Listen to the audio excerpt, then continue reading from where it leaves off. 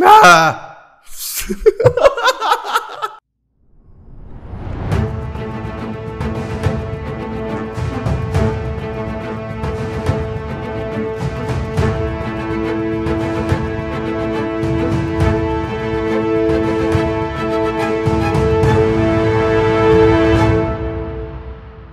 Hello guys, you're back with another TMR Reviews episode. This week, we review The Conjuring, The Devil Made Me Do It, the latest installment in the Conjuring franchise. This part is directed by Michael Chavez, who directed The Curse of La Llorona. It stars, as usual, Vera Farmiga, Patrick Wilson, and newcomer Rory Connor. I'm sorry if I butchered that name. It's about the infamous The Devil Made Me Do It case in America back in the day, where young David, I forgot his last name, I apologize, was possessed. The Warrens had to perform an exorcism. Ed and Lorraine sort of took it as a case and just went into his home.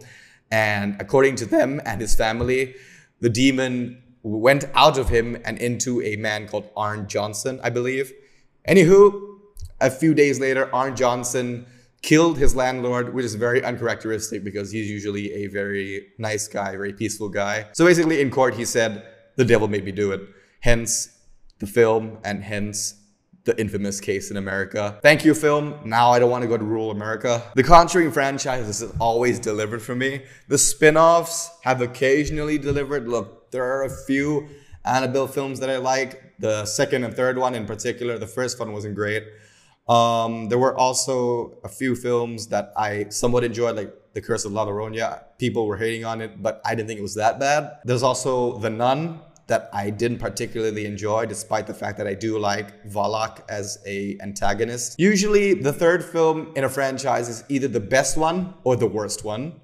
Unfortunately, in this case, it's the worst one. Let's begin with the positives. First thing that I have to say that's fantastic here is the chemistry between the two leads. Vera Farmiga and Patrick Wilson are a great on-screen duo. They are off-screen friends, and it shows because they do have a lot of chemistry.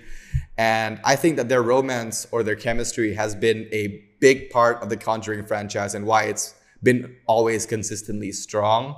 And it's still very strong in this film. It's still the best part about this film as well. There's a human core to each one of these Conjuring films, and that is one of the few things that doesn't change about this film, is that the human core is still very strong, the romance is there. There's a nice tribute, touching tribute to how they met as well. It's kind of a shame that the real life Lorraine has passed away 2 years ago, which is very unfortunate. Other than that, I thought the newcomer, Rory Connor, who plays Arn Johnson, was also really good. His role was pretty challenging because it was really physical. He was possessed for 90% of the movie, and he does such a great job at playing this tormented soul. Aside from that, some of the scares were decent, I guess. It wasn't on the level of, you know, the clap from the first Conjuring, as you can see from my horrible introduction, or the old nun standing in the hallway, or the painting in the second part, or even, you know, the shot where old man Bill turns into a child, or vice versa in the second part. That really sticks with you. But in this film, there are a few scenes that stick out. In particular, one in a tunnel, but aside from that, not too much. So I guess here comes the negatives. Look, there is a lack of villain in this film. There is no primary antagonist. Well, there is, but it doesn't really make any sense. And she is easily the least memorable out of all the Conjuring villains. Bathsheba, the witch, was in the first one, and she was pretty memorable. The second one had 2 or 3 very memorable ghosts. They had Valak, they had Old Man Bill, they had the Crooked Man as well. But in this film, I didn't feel that she was too intimidating. She's supposed to be a twist per se, and it's revealed that she is something, something, something. I don't want to say anything too much because it's a spoiler.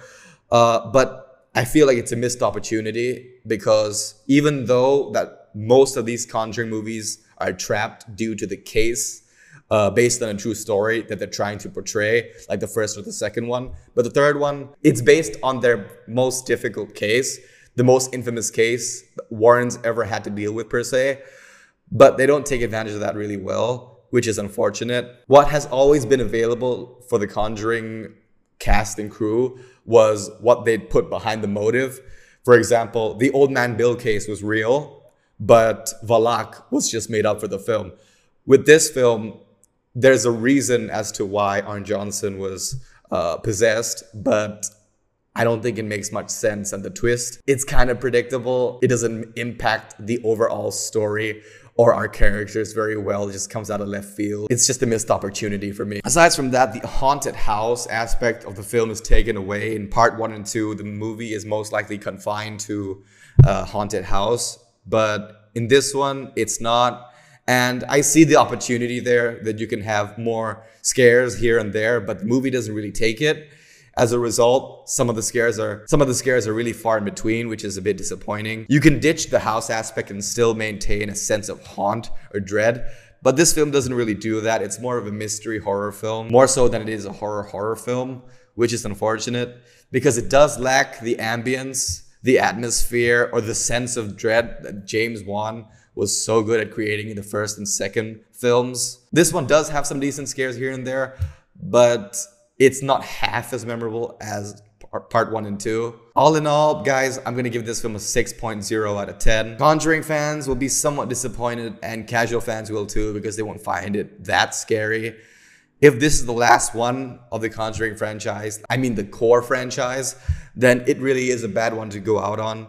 So I do hope that they keep it coming, and I really hope that our future installments, it's the weakest installment, true, but I guess it's still somewhat decent compared to a lot of the horror movies that we get nowadays.